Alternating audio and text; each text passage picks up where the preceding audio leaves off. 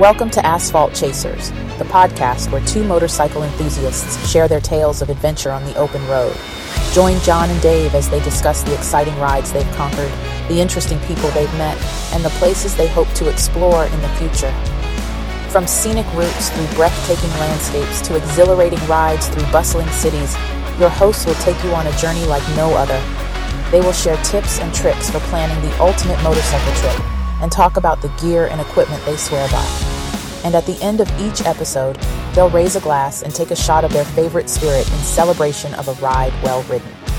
So strap on your helmet and join Jon and Dave on the ride with Asphalt Chasers.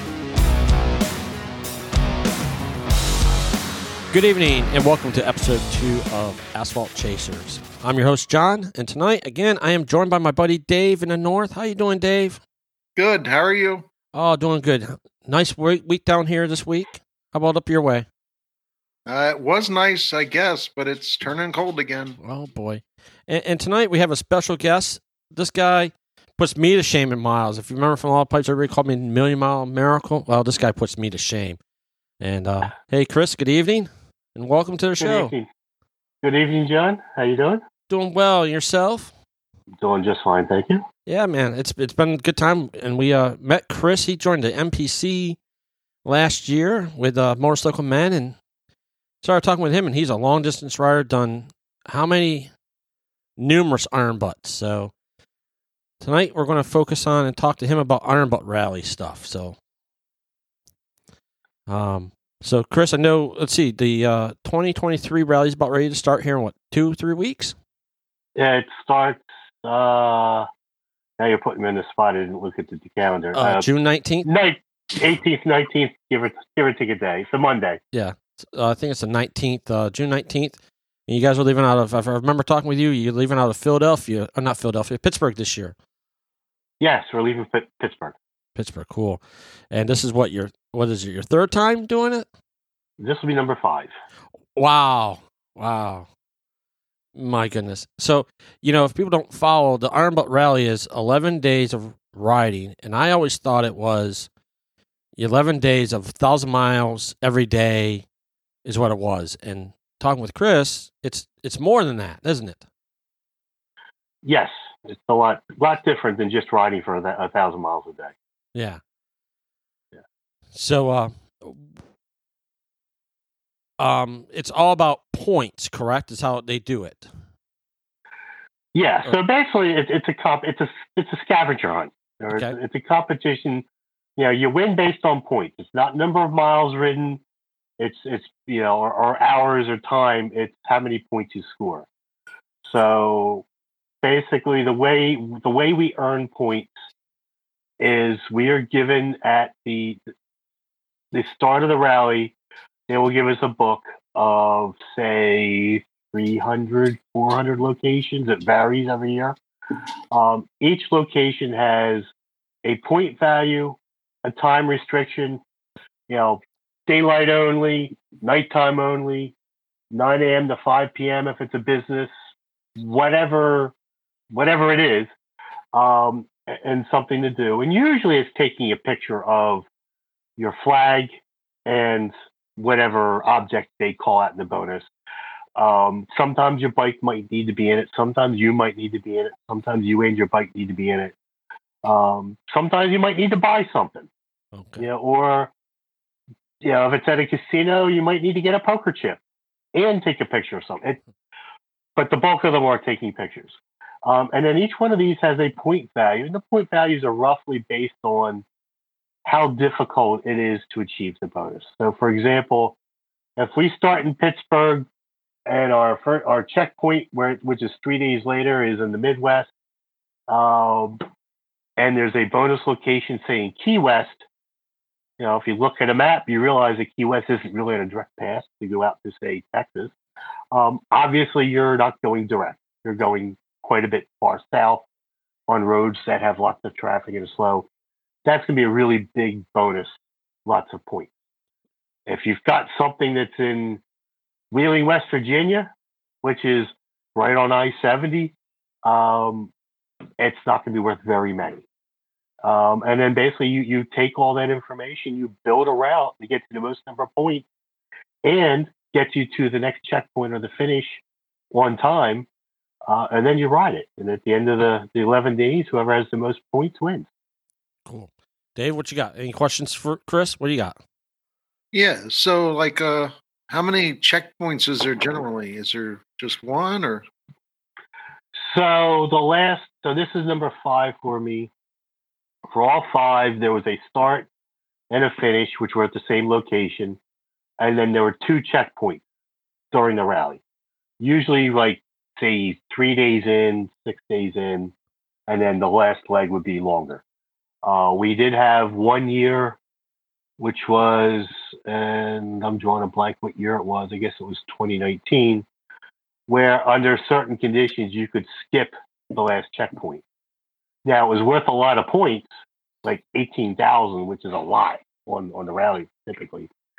But, you know, conceivably, if you were skipping it, it's because you were getting a lot more points than that. But to skip it, you either had to get a photo bonus, which was on the Pacific Coast Highway in California, and then is it the Montauk Lighthouse? It's like, basically a lighthouse at the far end of like Quebec. You know, so you're crossing the widest part of North America. And if you did those 2, you could skip, you know, and scored them and actually got credit for them. You could skip the checkpoint. The other was if you went above I think it was the 60th parallel or somewhere up northern Alaska, like central northern Alaska. Then you could skip the checkpoint. But you really had, you were really under the gun if you were skipping the checkpoint. Yeah, it's the West Kobe Lighthouse, I think is how it's pronounced. It's in over there in the easternmost of Maine. Is that the one you're talking about? The easternmost lighthouse? Or would have been in... It might be. Yeah, I think that might be it. Yeah. It's the easternmost point in the United States. Yeah, I obviously didn't go for that one, or else I would know exactly what it was. Yeah. Dave and I are planning on hitting that here in a couple of weeks on our trip to Maine. Oh, cool. Yep. So, go ahead, Dave. So you have to make the checkpoints and then to finish. When you're at the checkpoints, is there like downtime then? So, just to back up. So for the actual routing, we get the bonus locations the night before after a banquet. So we have from say 8 p.m. once the meeting's over until 8 a.m. the next day to plan our route and sleep. So use your time wisely. For the 2 checkpoints, we get in. We usually have to be in by 8 p.m. Between 8 and 10 p.m., there's penalty points accrue at like 100 points a minute or something like that. And then if we're in after 10 p.m., you're done. You're disqualified. And then we have a riders meeting at 4 a.m. the next morning. So you're free to do whatever you want in that intervening time. Highly suggested that you sleep. And then we have the riders meeting. And at the meeting, they will give us, usually what happens is the point values for the bonuses change throughout the rally. So something that was worth 100 points in leg 1 might be worth 500 points in leg 2, and it might be 10,000 points in leg 3. It all depends on where the rally master wants you to go and how difficult it is to get there from where you're starting and where you have to end up. And then once the meeting's done, you're free to go, but you obviously don't know where you're going if you haven't built a route. So then as you build the route, once you're comfortable with it, you go. But the more time you spend routing, the less time you have to ride. So typically there's going to be, just shy of 6 hours. Worst case scenario is if you got in right before the checkpoint closed at 5:10 p.m., I think, you might have, say, 5 hours to sleep, assuming you went right to bed after scoring. If you're like me in the last 2 rallies, well, one of them I went and I had to go to a friend's house and do a wheel swap, so I had a fresh tire in the back of it. The next checkpoint, I had to reattach the exhaust to my bike because it exhausted on the strip. So I ended up working on my bike till midnight, getting up at 4 a.m. for a meeting, realizing I had no business routing, let alone riding, so I went back to sleep for a couple hours, which destroyed my score. Right. And I think what you finished last rally, what was it? 30 something you finished? I want to say 28. Okay. 20. Yeah, and it was my best finish ever. Right. But we also had 20 less riders that were able to get into the rally because there's people from outside the U.S. that ride as well, and they could not get into the rally. That's right. So, there was COVID limitations of your out-of-country riders. So, so this year's probably going to be pretty big, huh? Yeah. So my guess is all of the ones that were supposed to be in it in 2021 are riding this year. Because typically, if you sign up and accept the spot and pay your monies for the rally, if you drop out, you don't get the money back. But at the same time, obviously, it wasn't their fault that the country was closed. Right. Either their home country was closed or U.S. was closed, so they couldn't get it. But there's quite a few riders from a lot of Australians, a lot of Canadians. There's a couple from the UK, a couple from Germany. In the past, we've had one or two from Portugal. That's probably most of where they come from. Right. And I guess the question that we didn't cover is, what bike are you planning on riding? I know you have multiple bikes in your stable, so which one you plan on taking this year? I'm planning on riding the same 2006 Sportster that I've ridden for the last 4. Right. And an interesting thing is, how many miles are in that on that little Harley? 327,000 miles. My goodness. Original motor? No. Okay. So in 2017, I was actually prepping the bike for the IBR in I think it was April. And what I typically would do is every other IBR, I would replace the primary chain and sprocket, just to make just to make sure they're fresh and the tight spots are out and all that. And when I pulled the sprockets off, I saw I had a bad bearing in the main shaft of the transmission.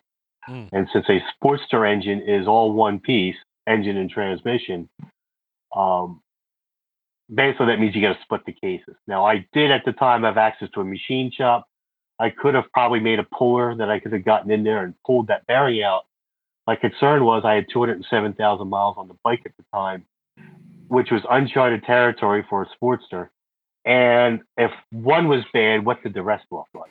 Right. And where did the bearing go that used to be there? Because it wasn't in the primary case, so that meant it went inside. And, to me, parts floating around in your transmission is a bad thing because that could cause your transmission to lock up. And if it's at the wrong time, it could have some pretty devastating results if you're in a turn and your rear wheel locked up. Right. So I decided to pull the engine, split the cases, took about a month, replaced every bearing in the transmission, got it back together. This was all working because I work full time. This is all working for, say 3 hours a night, every night after work. I had a friend of mine coming down to help me. And I got it running Mother's Day of 2017. I thought it sounded a bit loud, but Sportsters always sound loud in the top end. And I justified it as well. I haven't heard the bike run for a while, and it's in my garage, and this and that. So I decided to take it for a test ride. That made it about 3 hours in the engine seas. Excuse me, 3 miles in the engine seas. So pulled the plugs out, went to turn the engine over, and for the one plug, I just stuck a screwdriver in it to see if there's any movement in the piston. And the piston wasn't moving for one of the cylinders, which I took as a bad sign. So I ended up tearing apart, the heads and cylinders off and realized that the engine was gone. And then ended up buying a used engine, which had at the time 17,000 miles on it. Got that all installed. And I actually rolled the bike out the Friday before, Thursday before Memorial Day weekend. Rode it out to West Virginia. I can't remember what the name of it, Martinsburg, I guess it was, or somewhere, to participate in a rally, a 24-hour rally. A is practice for the IBR, and B is the test run for the motorcycle. And, being that I'm on an engine that I had never heard before, every single hiccup, cough, sputter, noise, creak, you name it, I was like, what's that? Yeah. But it's been, that engine is still in the bike. That engine itself now has 100 and, some quick math, 135,000 miles or so on it. It was running great. Yeah, I know going down the road, and every time I smell something weird like brakes or tires or something else, I always start looking around the bike, seeing what is it? Is it me? Is it me? What's going on? I mean, it's new and everything, but it's just you never know. Yep. Check the mirrors for smoke behind you. Yeah. Right. So yeah, that's cool. And then I know you also have a BMW as well. That's a secondary bike, right? Or yes. So I bought. Surprisingly, because I never thought I'd own a BMW motorcycle. I'll blame it on a friend of mine who was a sales guy up at Hermes BMW in Port Clinton. Which is a good dealership. It is a very good deal. I know people that have driven up from Virginia, Florida, just to buy a bike up there, run it around for a weekend to get 1,000 miles on it. Got the first service done and rode it home. Quite a few guys, actually. But, I stopped in there. I actually took the Pan America for a ride a couple years ago. Back before, when Harley had the demo fleet up in, help me out. It was up near Bloomsburg, Dave. There's a off-road vehicle area up in that area somewhere. I can't remember the name of it. Up near Tower City, that one? Possibly. It's in the Bloomsburg area, within like 5-10 miles of it. I'm guessing. But, so I drove up there, did a demo ride on one. I actually really liked the Pan America. And on the way home, I was passing by Hermes, so I figured I'd stop in and see my buddy Bob and poke in the ribs, make sure he's still breathing. And we were talking about it, and I told him about what it was like riding the Pan America. He asked how it compared to a BMW GS. And I said, I don't know, I've never ridden one before. And he's like, why not? Because I got short legs. I need the factory lowered model. Do you happen to have one? He's like, as a matter of fact, I do. And I'm like, shit. So because I'm all of about 5'9" with 30-inch inseam. So, on the full standard height bike, I can sit there with the bike up on its side stand and swing both feet with my toes extended and not hit the ground. So riding a standard height one is just not an option. So I took it for a ride, and I thought, interesting bike. I didn't like it. I didn't dislike it. It was just a bike. Right. Yeah. So on the way home, I was thinking about it, and I'm like, well, what are my options? I can either, if I won a Pan America, so that was August, I want to say, of 2019. And I'm thinking of it. I'm like, I could either have this bike. I could either wait until February, which is when they were talking about the Pan Americas being out, or I could have this GS right now. Right. And to buy a brand new Pan America, I need the one with that lowers itself, the adaptive ride height, which means you're buying the premium bike, then spending another $1,000-$1,500 for that. I definitely want the side cases and top cases, so I need another $3,000 for that. Definitely would want the extended warranty on it. So I'm like, I'm looking at $25,000 out the door. Or I can buy this BMW that's got 30. At the time, I had 34,000 miles on it. I could buy this bike for $10,000 less and have it in 2 weeks. Right. So I called Bob up. I'm like, hey Bob, I want to come up and do another test ride. We'll do a longer one this time. And ended up putting money down on it, and I had to quickly sell a bike to get the down payment, and brought him it's a 2015 or 16, 2015 BMW GSA. Right. Now it has 36,000 miles on it, which I like the bike. It's nice. I still attached to my Harleys, which I've got 3 of, but I do like the GS, and I plan on, that will become my rally /travel bike when I retire my Sportster. So yeah, is the Sportster going to retire after this rally, or are you going to keep running it?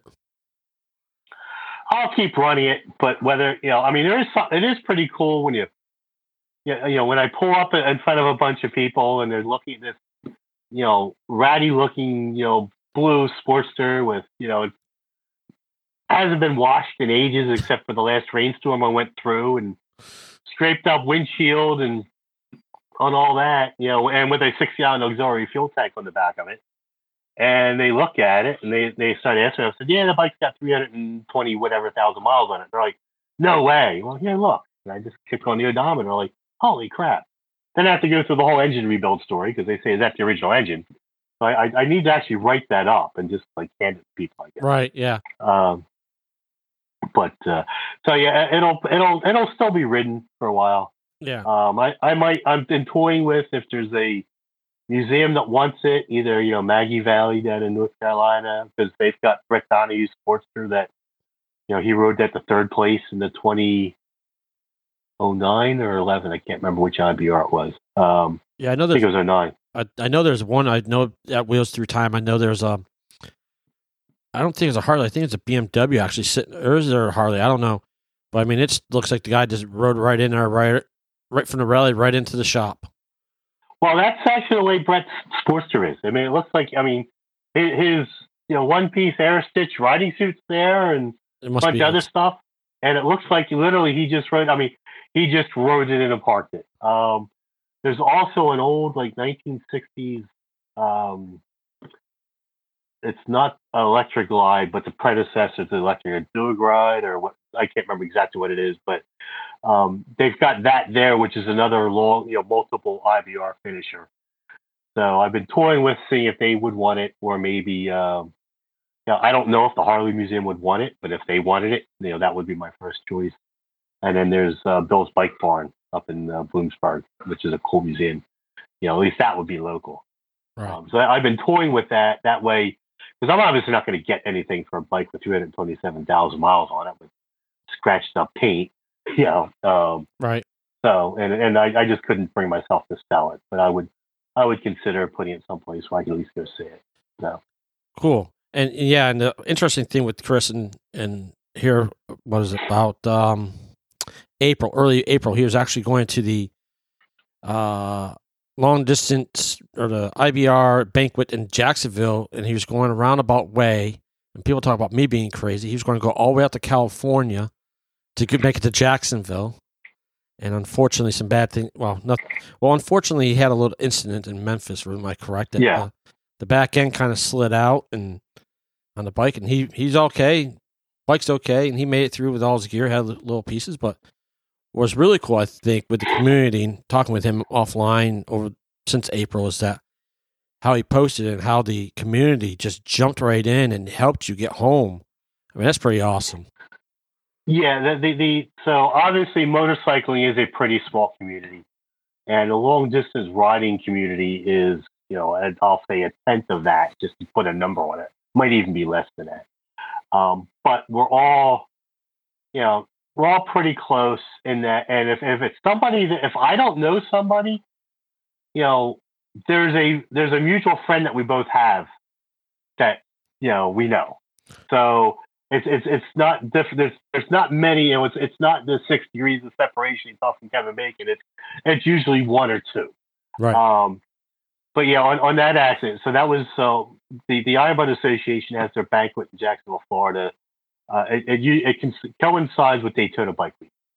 So it's always the Friday of Daytona Bike Week is the banquet. Most of us usually get in a couple of days earlier. There's rides and other events that happen.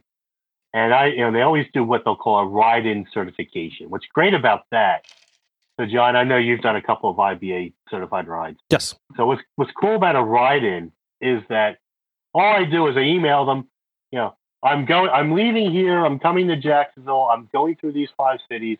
This is the ride I plan on doing. Here's a link to a satellite tracking website. I'll see you there. And when I show up, I just basically give them my receipt. And at the that evening, and then Thursday or Friday evening, they hand you your certificate. So that's cool. It's just easy, really easy to get. So I've been doing ride-ins, and I usually do something that's a little crazy. Yeah. I mean, it's just why do a saddle sore when you do a saddle sore 6K? 6,000 miles in 6 days. Right. So, and I like to look at it, it's just like skiing. You don't point your skis directly downhill and go downhill, right? So why would you expect to be pointing your bike straight to Florida and going due south? You got to zigzag. So I basically planned my ride to go out to California. I was actually going to be trying to go for the Recycle Garage and the Motorcycle and Misfits podcast on Sunday there, leave there, and then be in Jacksonville in 3 days. And everything was going great. I was all fat, dumb, and happy at 9 p.m. or roughly 9 p.m. on I don't remember what day of the week. I guess it was a Saturday or Sunday. And then all of a sudden, the back of the bike decided it wanted to pass me. So after it flipped back the other way, I kind of realized I wasn't going to get out of it. Then the bike threw me off, and I'm laying on my left side, sliding at 60 miles an hour, looking at my bike sliding. Then watched my bike flip over on the other side, so it destroyed the other side of the bike. And then I started rolling, so I never saw it. So that was in the middle of I-40 in West Memphis, Arkansas. And I was literally just starting to plan for where I was going to stop for the night. I was trying to make Little Rock. But anyway, I shook everything off with some help because the cars behind me were kind enough to stop and help me instead of running me over. And they basically helped me get my bike up, got it under the shoulder. After a few minutes of trying to figure out what to do, I figured, let me see if the bike will start, and it started. And even though I could see a hotel 4/10 of a mile away, it was 6 miles to ride it because I was on an interstate and I had to get 3 miles to the next exit and then go back to it. So I got into the hotel, and I have, my employer, we have a large office in Nashville. I've got a couple of friends that work out of that office. So I texted one of them. I knew he rode. I knew he had a trailer, and I knew he had a garage. And I said, hey, Phil, you up for a phone call? And he came right back. So I gave him a call and said, hey, just dump my bike in the middle of I-40. I'm okay, but I got to figure out how to get home. And what I was thinking at the time was, if I can get back to Nashville, he could store my bike. And then a one-way plane ticket from Nashville to Philly was $200 or $300, which I think that's not too bad for a one-way ticket leaving tomorrow. So that was my plan. He was basically, then I asked, oh, by the way, how far is it from Nashville to here? He's like, about 4 hours. I'm like, oh, so he's like, so I'll be there around noon. I'm like, okay, fine. And then I literally, half an hour later, I got a text from a friend of mine asking me if I was okay. And he said, me and my husband are on vacation starting tomorrow. And if I needed a ride, they'd come get me. Now, my friends, Lisa and Steven, live in Annapolis, Maryland. So they basically put their vacation on hold for a day or so, hooked up their trailer. On Sunday, they drove out to me, picked me up and my bike up, took me back to Annapolis. My wife came down, met me, because, I live outside of Philly. She came down and met us. We went out to dinner, and then we just basically hooked their trailer up to my Jeep, and we took the bike home. So there I was. Sunday night, I was home, and or Monday night, I was home. And to start about riding down, because I have 5 bikes. I was down to 4. But I thought about it, and I decided, all my cold weather riding gear's got holes in it now because I wore a hole in the left sleeve of my jacket. I wore a hole in the left butt cheek in my riding pants. And I figured it was supposed to rain for the ride home. I'm like, you know what? I think I'll drive. So I borrowed the wife's Challenger and drove down to Jacksonville. So, but yeah, but the number, I probably had 4 other unsolicited phone calls for, do you need me to come get you and take you home? Right. And 2 of them were, my buddy Phil, plus the ones that Steve and Lisa, and my other friends, Mike and Tina. I know them very well. But I had one guy that I only know from a Facebook group that we belong to. Right. We have never met before.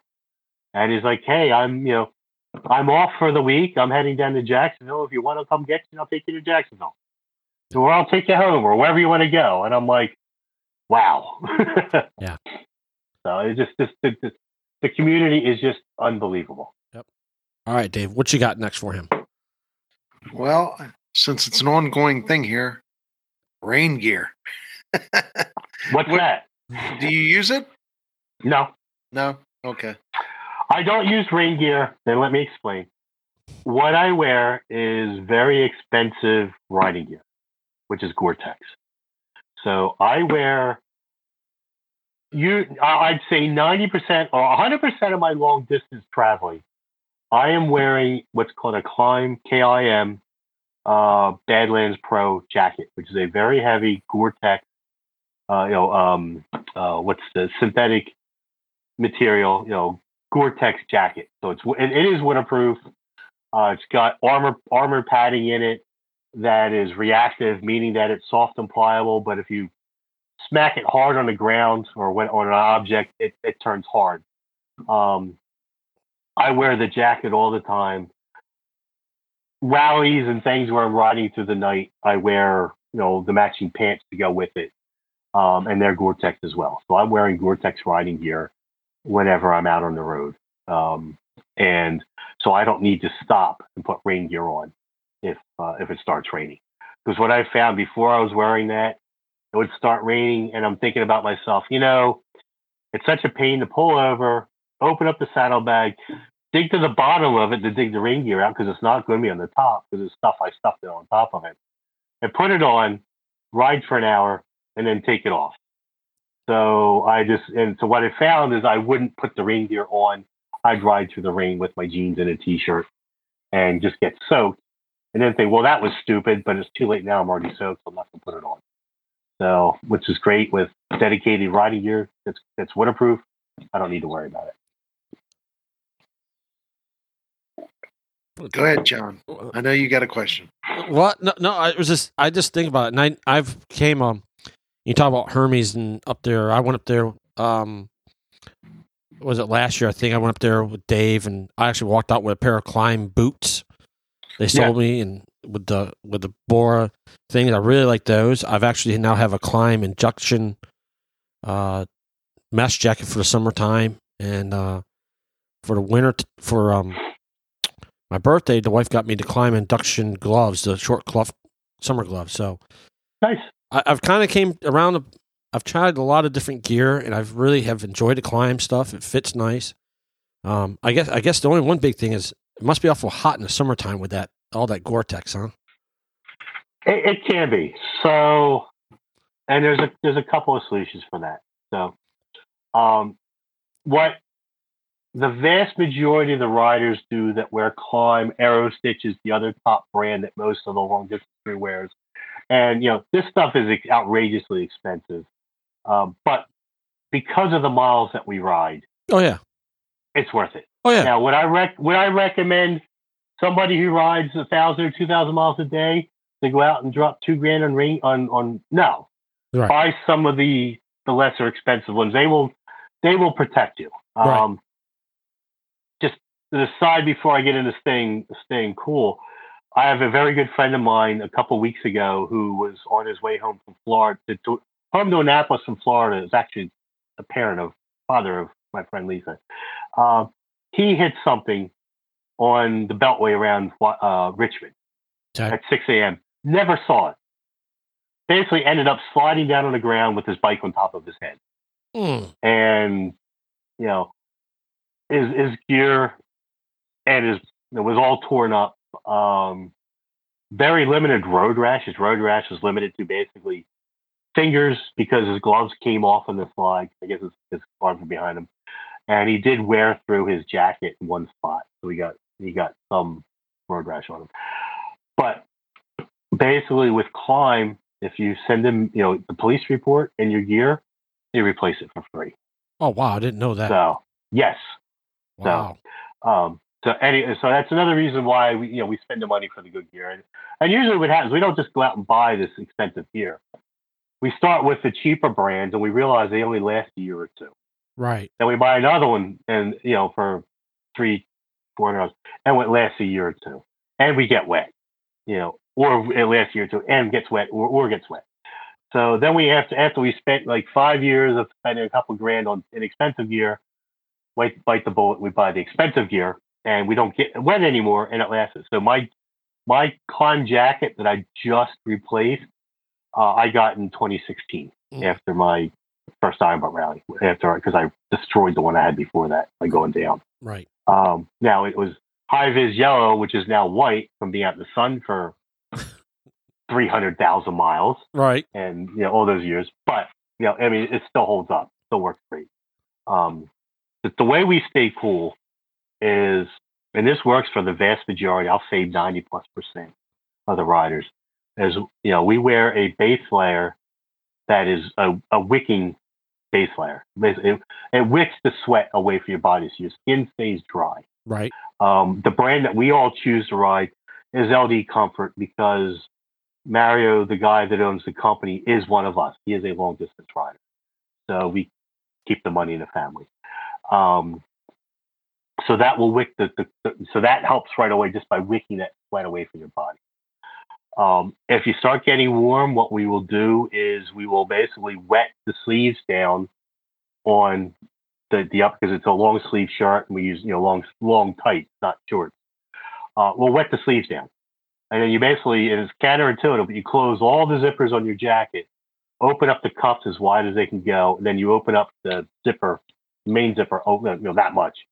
What that does is it forces all the air to go up your sleeves, past your wet sleeves, your wet base layer, and which evaporates the water, which cools, creates cool air, and it flows up your sleeves into the body of your jacket and out to the vent. And then you modulate it by opening and closing the zipper. That works for most people. For me, I've got fat forearms that the air doesn't get past my forearms. Yeah, my jacket. Dave and I are in the same boat, so that's correct. So don't worry, we're in the same boat over here. So that doesn't work for me. Once in a while, it'll work if the temperature and the conditions are just right, and it feels like a blast of cool air on your body for a couple hours, an hour or two, and then you just wet your sleeves down. Right, and I knew about the technology, and that's why I got the Climb jacket. It's a mesh jacket, textile, so it's got the vents in it.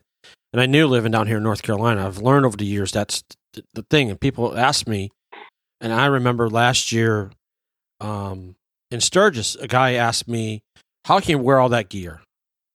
How can you wear all that gear and do it? And I'm like, well, there's a science behind it because the sun doesn't evaporate your sweat off of your skin, The jackets protect it, and then when the air comes across, it cools you off. The only part that I know that sucks is when you're sitting in traffic and then you just start sweating with all the gear on, and then it's really bad because you're not getting anything. No air. That part does suck, and there's no way around that. Yeah. So, but now what I actually do is when the temperature gets above the mid-90s, I just stop and I buy an 8 or 10 pound bag of ice and stuff it inside my jacket. Yeah. And what'll happen is, yes, you get that initial shock to your system. And you get, like I said, it's hard to describe. It's kind of like jumping into the ocean, jumping into a lake in November when you live up in the Northeast, Pennsylvania, not North Carolina. And you all of a sudden get that shock to your system. It's like electric shock. So it's kind of the same thing. But once you get used to it, that keeps me cool. And then what'll happen is that bag of ice will melt and it pretty much soaks you in cool water. And and I've been able to go. So I stuffed a bag of ice inside my jacket in Phoenix. It was 112 degrees out. I have black controls on my bikes, and I wear fingerless gloves. I could not touch the controls on my bike. I literally spent 15 minutes with my hands covering the controls but not touching them, other than what I needed to do to keep the bike straight, or if I had to stop or shift until they cooled off so I could touch them, was how hot the sun was. But I stuffed this bag of ice inside my jacket. I rode for about an hour. I ended up having to stop because with just the heat and all, I was actually falling asleep from dehydration. And that 8 pound bag of ice was now the size of a softball. But I was soaked with cold water. I didn't have to get any more ice for the rest of the day. I was actually comfortable for the rest of the day. Now the interesting thing, I heard the story. The other thing about the story is what happened later that night. What's that? Well, you told me, if I remember correctly, you did that. I think it was last year in the Hookah, because you also done that you did that, and then you had to go up and you hit 50-degree weather. Oh, yes. Actually, that was that same day. Yeah, I forgot about that. Yes. So, so that was in the 2021 Iron Butt Rally. Okay. So I have this problem. I usually have my eyes are bigger than my appetite. So both with food, which is why I'm the size I am, and with my riding ambitions during rallies. So my last day for the last 2 IBRs was 1,400 miles in 28 hours long. That was my last day. And by day, I mean in between sleeps. So I left Amarillo, Texas at 3 a.m., rode north to Santa Fe, New Mexico, down to Albuquerque, New Mexico, down to Tucson, Arizona, then was it Tucson? No, not Tucson. OK Corral. Oh yeah. Tombstone? Yes, Tombstone. Down to Tombstone. Yeah. There for some reason. Yeah. Tombstone, Tucson, and then the Phoenix area. And I scored my and actually I wasn't uncomfortable until I was basically between Phoenix and Tucson, and just sitting on a concrete interstate, doing nothing to 10 miles an hour for about 2 hours, and just having that sun reflect off that concrete right into me, it cooked me. So I got into Tucson, got my last bonus for the rally. It was, say, 5 p.m. that would be Thursday. I needed gas because I couldn't remember if there was any gas on the interstate that goes from Phoenix to Flagstaff. I want to say 17, but I don't remember what the interstate is off the top of my head. So I couldn't remember if there was gas there. So I stopped and got gas, grabbed a bag of ice, stuffed it inside my jacket, and blasted off. And I'm fat, dumb, and happy because I'm now cool. I feel good. I'm riding, being totally oblivious to what the time was. I knew what it was, but I wasn't paying attention. I had to know what it was because I had to break the time down when I scored the bonus. But I didn't really think about what time it was. So I'm, if you're leaving the Phoenix area, you're almost at sea level. Maybe a little higher, but all intents and purposes, sea level. Right. Well, Flagstaff is what, like 8,000 feet? 7,000. I learned that a few years ago when I was going out there, and I didn't realize it was that high. Yes, that's why they get snow in Flagstaff. But anyway, so I was riding, and you're going through the mountains on the interstate headed north, and the sun started going down. And as you go, and as a pilot, I know these things. As you go up in altitude, you lose a couple of degrees per 1,000 feet. So between weather and that, I guess the temperature probably dropped a good 20 degrees. So here I am, just now starting to get dark, and I'm soaked in cold water, and I'm shivering. So I had no and I needed to take a break, because I've been on the road since 3 a.m. in the morning. And it's probably now, say, 8 p.m. I needed to pull over and take a break, and I'm shivering. So I ended up having to put my heated jacket liner on over top of my wet shirt underneath my wet riding jacket, and plug in and hope I didn't get electrocuted. But at least I was warm, and I was right. Warmth over safety. Warmth over the fear of electrocution. But like I said, I survived, and I ended up pulling into the finish for that one was in Provo, Utah. So I literally rode through the night and pulled into the finish at like 8:30 a.m. Half an hour late, but still finished. Just accrued a lot of penalty points. But yeah, it sounds risky, but again, the thing is, those of us that do that, we know our limits. Right. So I know when to stop because I'm getting tired. So I can sense when I need to stop, and I will pull over and I'll take a 10 to 15 minute cat nap. And, that will get me usually about an hour. And if I do a couple of those back to back, I'll get my second win and I'll be fine. So right. I ended up, like I said, I stopped once between Phoenix and Flagstaff. I stopped once between Flagstaff and I'll say the Utah border. 2 more later that night. And then I was fine until basically 6 a.m. Daylight actually. I was fine. I just got on the I think that's 25 that goes up through Utah. And then I ended up having to stop and take rests more frequently and pounding the caffeine. So that meant at every other exit I had to stop and go to the bathroom. Then I ran out of exits, and then I was okay. I need to make it 3 more exits so I can get to the end. But those of us that do this, we know our bodies and we know when to stop. Yep. All right, Dave, come on. You're awful quiet over there. Is there any other secrets? Like, I know as a truck driver, like sometimes when we get tired, like I'll take just plain old water and splash on my face. That'll give me a good 45 minutes to an hour sometimes. Is there any secrets like that?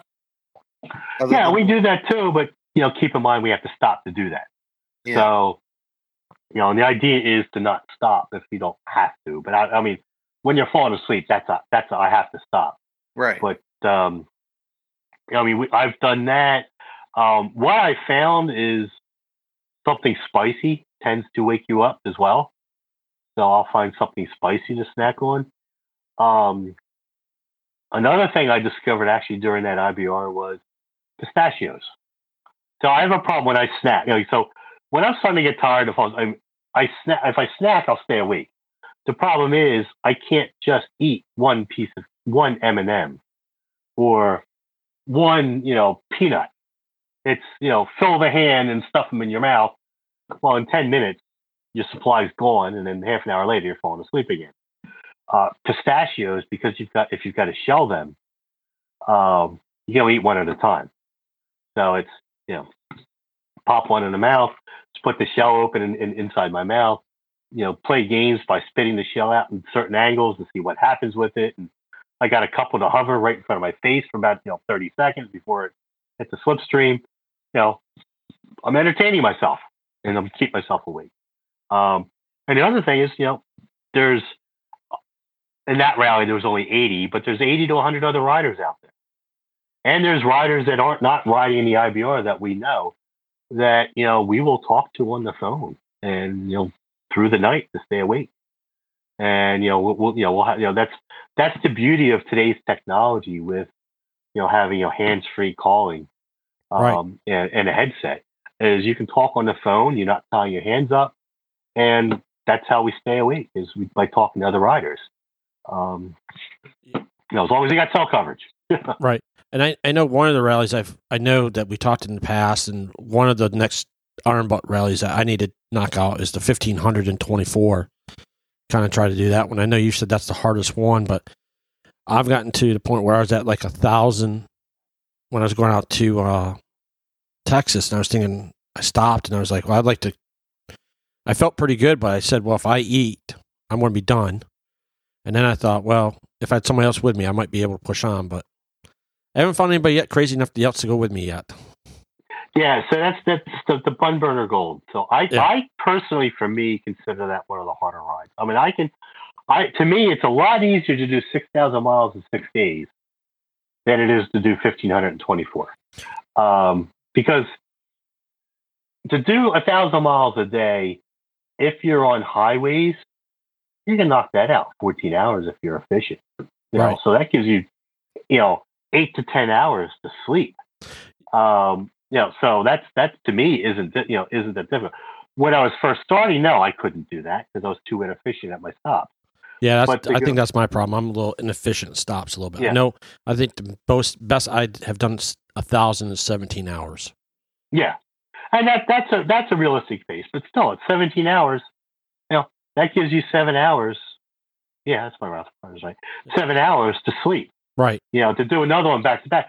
So now it's down to comfort on your motorcycle. And is your motorcycle comfortable enough to allow you to do that? Yeah. For me, I mean, my limiting factor on how long I can ride my motorcycle is how long I can stay awake. I have zero discomfort on a sports tour. People are blown away with, but my bike's set up for me. Right. I've customized it. It took me 2 years to get it there, but that's the way it is. That's why I'm not riding the BMW now at rallies. I don't have it comfortable yet. But the thing with the BBG is it's so if you divide the number of hours and the number of miles, you come up to roughly 60 some miles an hour. That's what you need to average. Yeah. So obviously you need to be on a road where you've got 70 mile an hour speed limits or more. Right. And you need to be really efficient on your fuel stop. Well, actually, I shouldn't say. I found somebody to do it. I just got to take a drive, and I got to go to Texas. Well, there you go. And meet up with my buddy Chad. Chad that we know, and he'll be listening to this. He's already said it, that we end up in Texas, and we can go ride around all of Texas and do the 1,500, get the in-the-state 1,000 as well in Texas.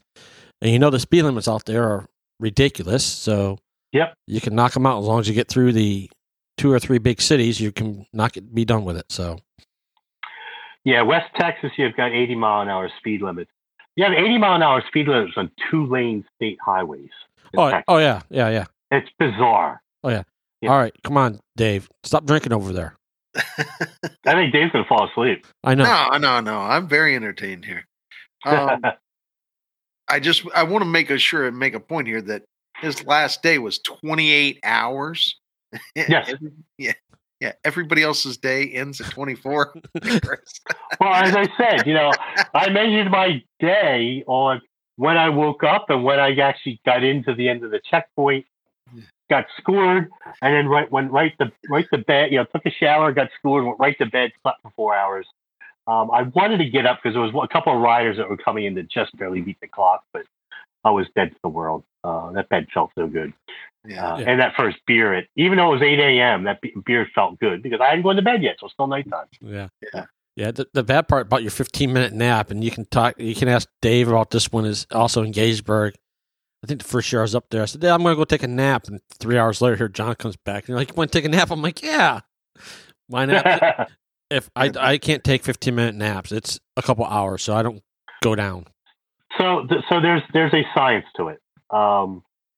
So basically, if you sleep too long, you've got to be down for 3 hours. So there's an article out there which I can send to you. It's done by a medical doctor who was a long distance rider, talking about your sleep cycle.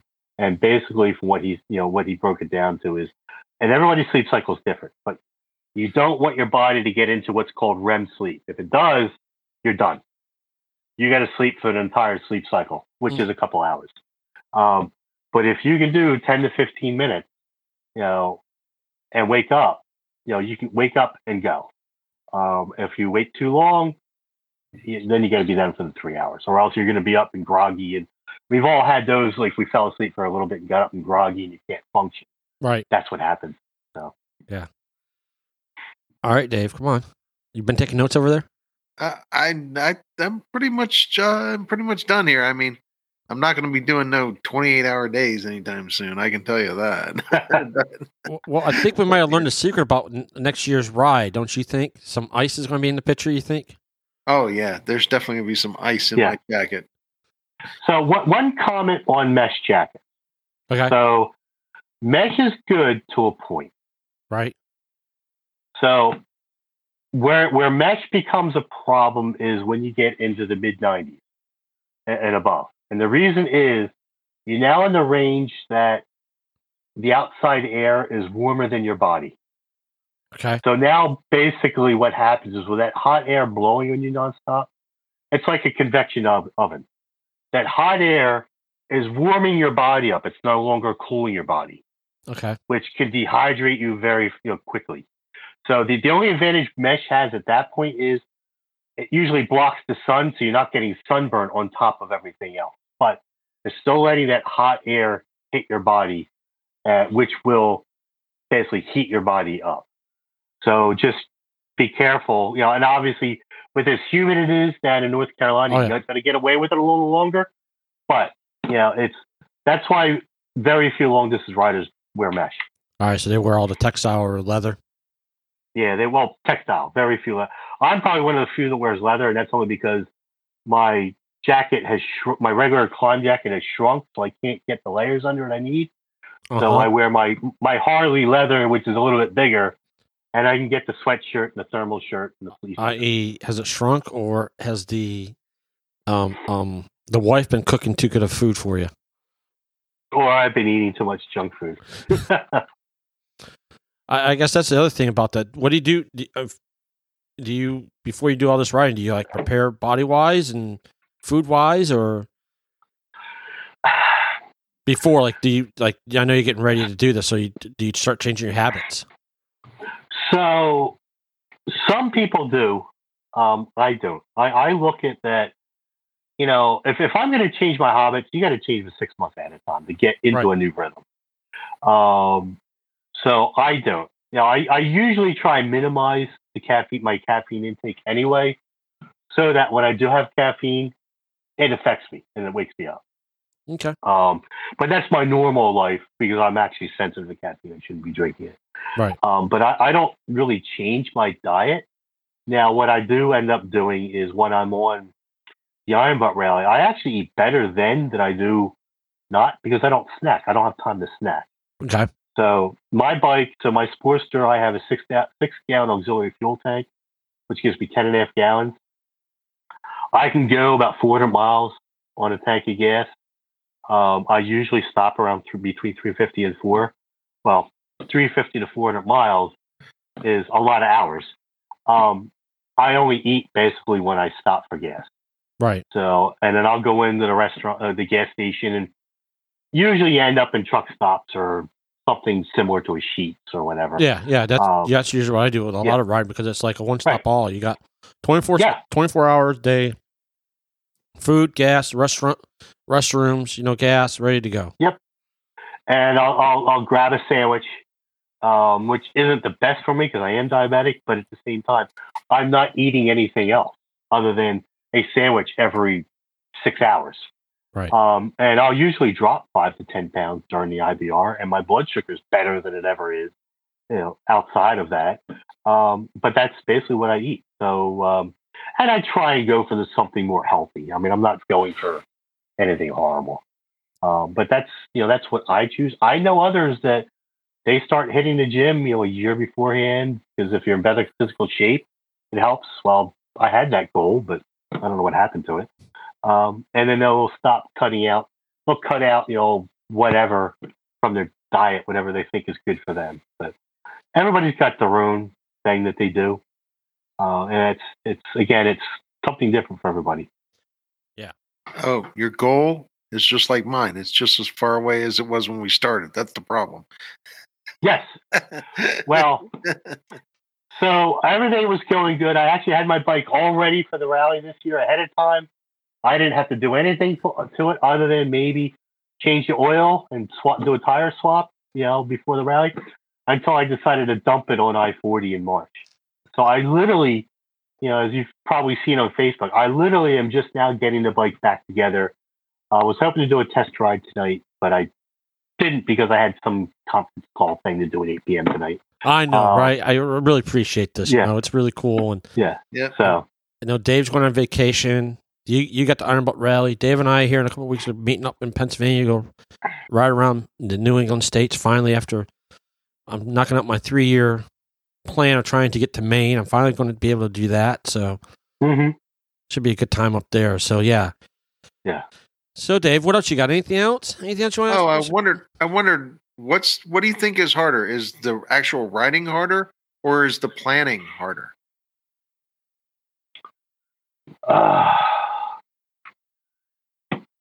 That's a hard question to answer. And I'm going to say it varies based upon the rider and what their goals are.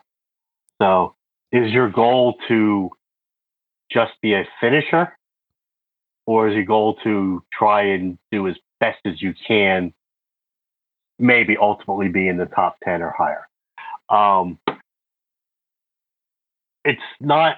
So the Iron Butt Rally, and at the risk of alienating some of my fellow riders, I maintain the Iron Butt Rally is not that difficult just to finish. With the caveat that you're never more than a flat tire, a breakdown, running out of gas, traffic jams, accidents, storms, whatever. of DNFing at any point in time, from the point you leave that start to the point you pull into the finish. Anything can happen, instantly outside of your control that ends your ride. But if you're trying to push yourself the harder, I'm going to basically take it for granted that most people that are seriously pushing themselves that hard to be in the top 10 or top 20 are already competent long distance riders where the distance doesn't matter.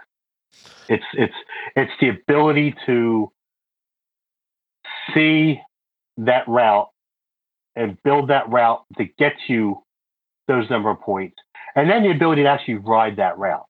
So that means you've got to be efficient on your stops. You got to be efficient on your routing, so you've got them in the right order. You're not making mistakes, because you can have the perfect route and think you've won, even though you don't know what anybody else has done. But when you go to that scoring table and they say, well, you took this picture from the wrong side of the bridge. It was supposed to be the east side, not the west side. Sorry, that bonus is declined. Oh, because that bonus is declined, you lose credit. So we'll have what they call a string of bonuses. You lose the entire string, which means you lose 1,000 points for the bonus plus the 15,000 bonus points for the string. And now you're down to this number, and I'm sorry to say you're not a finisher of the IBR. That happened to a very good friend of mine that's probably a better rallier than I am. So there's simple mistakes you can make. Now, I should ask a question. Do you have to do, I know from checkpoint 1 to checkpoint 2, can you just go to checkpoint 2 and not do any other stuff, or is there stuff you have to do? So there's a minimum point value to finish. Okay. So they will tell you on the first leg, in order to be a finisher, you should aim for this many points. Okay. And if you hit that, then they'll tell you the same thing for the second and third leg. If you hit those, then you should be comfortable. Now they give you, and by give, that's the wrong word. There are opportunities to score points without visiting a bonus on each leg. Okay. So, for example, there's a rest bonus on each leg where you get points for sleeping. So you can get up to 8 hours of sleep, X number of points per hour, or actually number of points per minute, actually. So if you take the full rest bonus, you document it with a receipt at the start and the end. Okay, there's 8 hours times 60 minutes times X points a minute. There's that many points. It's a call-in bonus, typically. Not always, but typically. Or actually, there has been always, but there's no guarantee it's going to continue. Where if you make a phone call and you call in between these hours, you give them specific information, your name, your rider number, where you are, where your last bonus was, where your next bonus is. You get points for that. Okay. And then there might be a couple of other things in there. We all have a satellite tracker. Most of us use a spot tracker, or we're using Garmin InReach. As long as your tracker is functioning, they can track you throughout the leg. You get points for that. So you get a number of points that, you can lose them real easily, but you don't have to actually go anywhere to get them. Okay. And then at the very end, you get points for having your flag at the finish, because some people lose their flags, and then you basically substitute your face for a flag. Try and take a picture of your face with something in the background. When you're looking at a regular camera, it's not real fun. Yeah. So, and I remember talking to you. One of the things, Dave, to share with you when I was met with Chris here over the weekend was one of the bonuses. He had to walk 3 miles to get something. Oh, yes. So, as I said, the value of the bonus is based upon the difficulty of attaining that bonus. So in the 2019 Iron Butt Rally, our checkpoint was in Kennesaw, Washington. So I'm building my route. Now, we only had a couple of days. We only had 3 days, for that, for the second leg. And I'm looking at it, and I'm like, wow, there's these 2 really big bonuses, 5,000 points, which is a lot for that rally. Not too far away in British Columbia. So I'm building my leg around those. I added a few others that were actually to the south of me that were decent points. So I was basically leaving Kennesaw, dropping south into Oregon, then basically going up I-5 into British Columbia. Well, I'm talking to my friend Mike, who his first time at rally, and he basically just wanted to finish, but he wasn't just getting the minimum number of points. I mean, he was still pushing himself. Right. And I mentioned that I'm going there because I didn't want to go anywhere near California. To me, California traffic is bad. And actually that year there was a really bad earthquake in California during the Iron Butt Rally, which actually caused two of my friends to crash. So I didn't want to go anywhere near California, but there was like Alice's Restaurant and a few other notable places. And I said, you know what? I'm not going near California. I don't want to take that chance. So I'm going to play it safe and go up to British Columbia. First time I've ever entered Canada during the Iron Butt Rally. Okay. And I'm talking to my friend Mike as I'm heading north. And he's like, where are you going? I'm like, oh, I'm going north. I'm going up into Canada. He's like, really? I looked at that, but I was concerned about the ferries. And I'm thinking to myself, ferries? What the hell is he talking about? So unbeknownst to me, because I've never been to British Columbia before, up in British Columbia, they don't build bridges. They put ferries in. So there's ferries all over the place. And I sat there and I thought about this. And I'm like, wow, I need to basically relook at my route before I get too far in that I'm backed myself into a quarter. And I realized that I had built into my route, well, 3 or 4 ferry crossings. And whether the 3 or 4 depended on once I got my second bonus, did I backtrack and recross the 2 ferries I had come across? Or do I go the opposite direction and take the like 8+ hour long ferry, ride down into Vancouver? It was like 8 hours from, it was really long. And I'm thinking to myself, well, no, I'm not doing that. And there's no way I've got to drop this 5,000 point bonus because on top of there being an extra ferry, 2 extra ferry rides in there, it's got like 40 miles of unpaved road. And I'm like, unpaved to me just doesn't go well. It's one of these why I bought the GS is so that I can learn unpaved road, get something and ride unpaved roads. So yeah, that was a surprise. It was like ferries, but again, but the one that I got to, the identify was Skook, Skook, not the same as Schuylkill County, Dave, that you probably know about up near Pottsville. But basically, you had to park your bike and walk, I think it was 4 kilometers, to a sign at a river talking about whatever native fish that were there. I think they were probably salmon.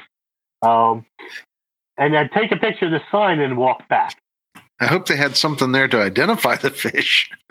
Well, like you said, it was a sign, so you basically had a typical, like I'll say they're like fiberglass, they're like, 2 foot by 3 foot, on poles, that was one of those that you just had to take a picture of that sign. Oh, okay. But that's what we had to do. And it said flat. This was not flat. It was up and down. I was exhausted. Now, not that I'm in any great shape. I guess round is a shape, but I was flat out exhausted when I got there. And of course, I didn't have a way to lock up my jacket or my GPS units. So I'm wearing my jacket. I've got my GPSs and my camera and my flag stuffed in the pockets of my jacket so I didn't lose them. So I'm wearing this big riding jacket that looks like to everybody else like I'm wearing a full-blown winter coat. So, and of course, sweat's like dripping off my face. I made that hike. I took the picture and walked back. As compared to the winner of that Iron Butt Rally, Wendy Crockett, who basically spent the 2 years before that, she lives out in South Dakota, or at the time she did, basically had her 4-year-old daughter strapped to her back and she's running up and down mountains. So I think she jogged it and probably did it in 10 minutes, where it took me an hour. So that was a case of being in better shape would have helped. Yeah. But I had that one, and then there was another one that the bonus basically said, park your bike in the south end of the parking lot, walk up the stairs to the top, and basically I was taking a picture of a historical marker for Mount St. Helens, the volcano that blew up in the 80s. Well, what it didn't tell you was that walking up those stairs was about a 500-foot ascent up the side of a mountain. and the stairs were basically 4x6s cut in about 3 foot between them, so that you had exactly one and 1/2 steps between this step and the next one. So having any kind of regular gait as you're climbing this was impossible. And I was literally 10 steps and stopping for a rest all the way up. And on the way down, because of this irregular gait, my knees were about ready to collapse.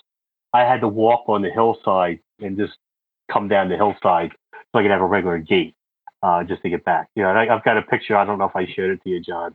No, you didn't. When I got to 3/4 of the way up to the top, I looked back down, and my motorcycle was like a little speck. Oh, yeah. You did show me it. Yeah. Yes. Yeah, it's just a little speck. Yeah. And then the third one was we had to walk inside a cave to take a picture of I forget what they call it. It was a lava ball when this cave was formed, however millions of years ago. Well, if you've ever been inside a cave, they're a bit dark. And we had to walk like 3/4 of a mile into this cave, and there were absolutely no lights. So, and, even though they said, bring a flashlight, your cell phone won't be enough. Well, I didn't kind of listen. So I'm walking with the flashlight on my cell phone, which lights up about 5 feet in front of me. And I'm crawling through this cave. Totally missed the boat. This rock that I was supposed to take a picture of was embedded in the ceiling. Well, I totally missed it. And I realized I was on my hands and knees crawling through this cave, and it was getting narrower to the point where I was hitting my head on the top of it, and both shoulders were hitting the sides. And I'm on my hands and knees. I had this revelation that I might have passed it. So I turned around and walked back for about 5 minutes and found it. So, yeah, it's just, again, we will do anything for points. Right. I hear you. Yeah. All right, Dave. Anything else, or we should let Chris go so he can get rested up and work on that bike? Yeah, I think we've used up Chris enough. I mean, I think we understand that, his days are 28 hours. Yeah. He's not a fan of ferries. No. Well, and caves are not something he's looking forward to. Well, with the caveat that if I'm not on a clock, I don't mind these things. But when you're on a clock and you can hear that clock ticking in the back of your mind, and you know that every minute you spend climbing up the side of this mountain, crawling through this cave, hiking down this trail, tripping over roots and stones and trees and stuff, every minute you continue to walk is 1 minute less sleep. And that's what you get going through the back of your mind. Because, at the end of the day, the rally, just because you took longer to do something doesn't mean that the end of the rally is pushed back. It's still a hard finish. Right. So, the only way to make up for lost time is to sleep less or to change your route. Yeah, the interesting thing about you with that ferry, that 8-hour ferry, was get on the ferry and take a nap for 8 hours and be all good.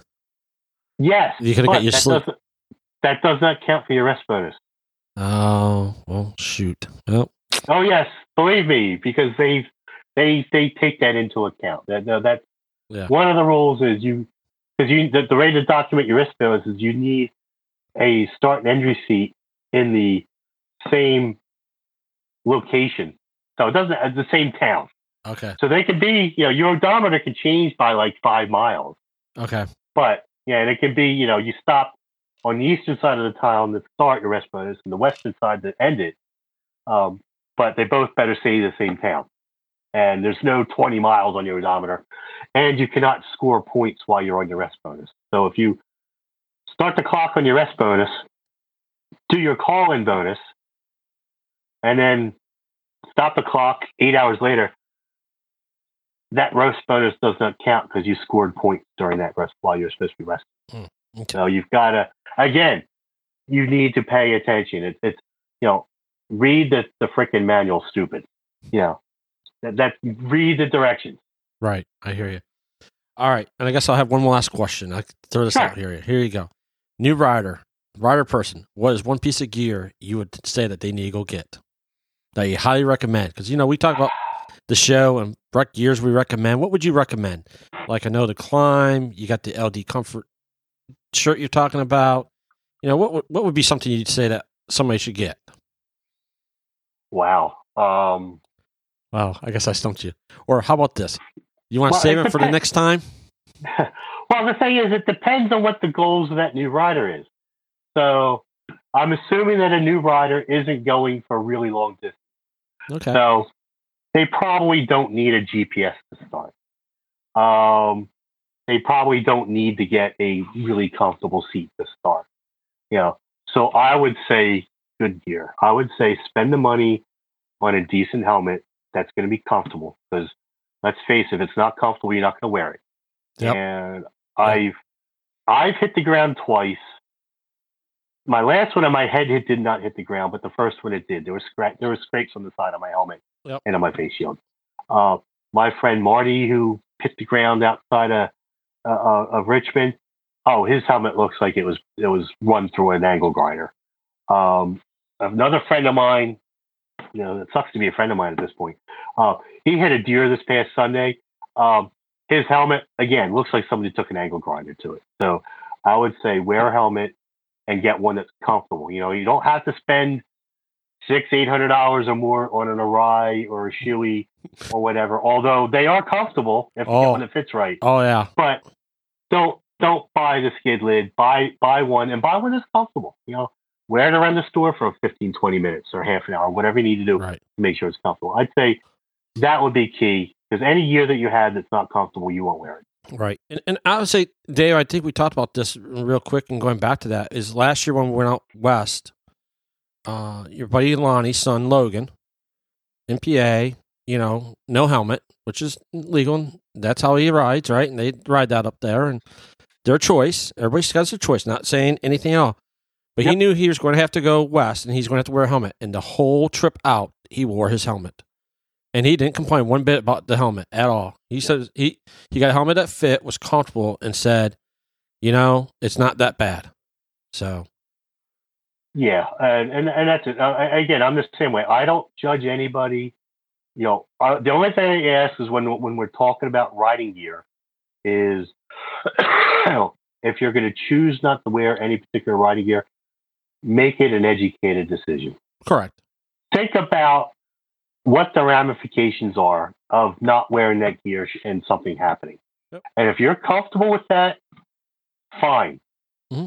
But you might want to make sure your family's comfortable with that, because guess what? They might be the ones that have to take care of you if you're seriously injured. Yep. One of the very few deaths in the Iron Butt Rally was a gentleman that took his helmet off. And he hit a deer. Right. Highly accomplished rider. I mean, I didn't know him, but when I understand, a very highly accomplished rider, highly experienced. For some reason, wasn't wearing his helmet and hit a deer. Yeah. And he got airlifted out and unfortunately didn't make it. So, and anybody that's been riding for a number of years knows somebody that's been injured. So I'd say, make an educated decision. Take a look at somebody with road rash and decide if that's something you want to go with. Because you know what? I've been down twice. I do 20 to 40,000 miles a year. So yes, I ride, anybody that rides many miles, the likelihood of going down is higher just because it's miles ridden. But most people I know of have been down once or twice. And, it's, like I said, like a friend of mine said, he makes the conscious choice not to wear riding pants sometimes because he rationalizes saying, you know what, if my legs get all skinned up, he's wearing a jacket and gloves and a helmet, so his hands and arms will work, and his face will be okay, so he can still work because he's a programmer. So if that's what you need to do to rationalize it, go for it. Yep. All right. Well, thank you, Chris, again for joining us. We'll get you on. Yep. Everybody can listen here when the Iron Butt Rally gets done. We've already arranged it with Chris to come back on and give us an update on how he did, and he's got many other long distance riding challenges he does. So we'll get some more information about all that and stuff sharing. So, all right, Dave, anything else you got? Want to shout in part in words? Nope. Other than, the normal. Have a shot. Have a shot. Enjoy. Have a chase. Everybody be safe and enjoy. Thanks. Thanks, guys.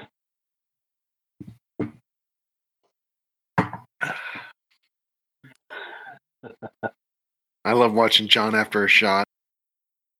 That's it for this episode of Asphalt Chasers.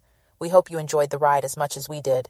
If you have any questions, comments, or suggestions for future episodes, please don't hesitate to reach out to us. You can find us on social media or visit our website for more information. Remember to always ride safely and responsibly, and to enjoy every moment on the road. Until next time, keep chasing the asphalt and living life to the fullest.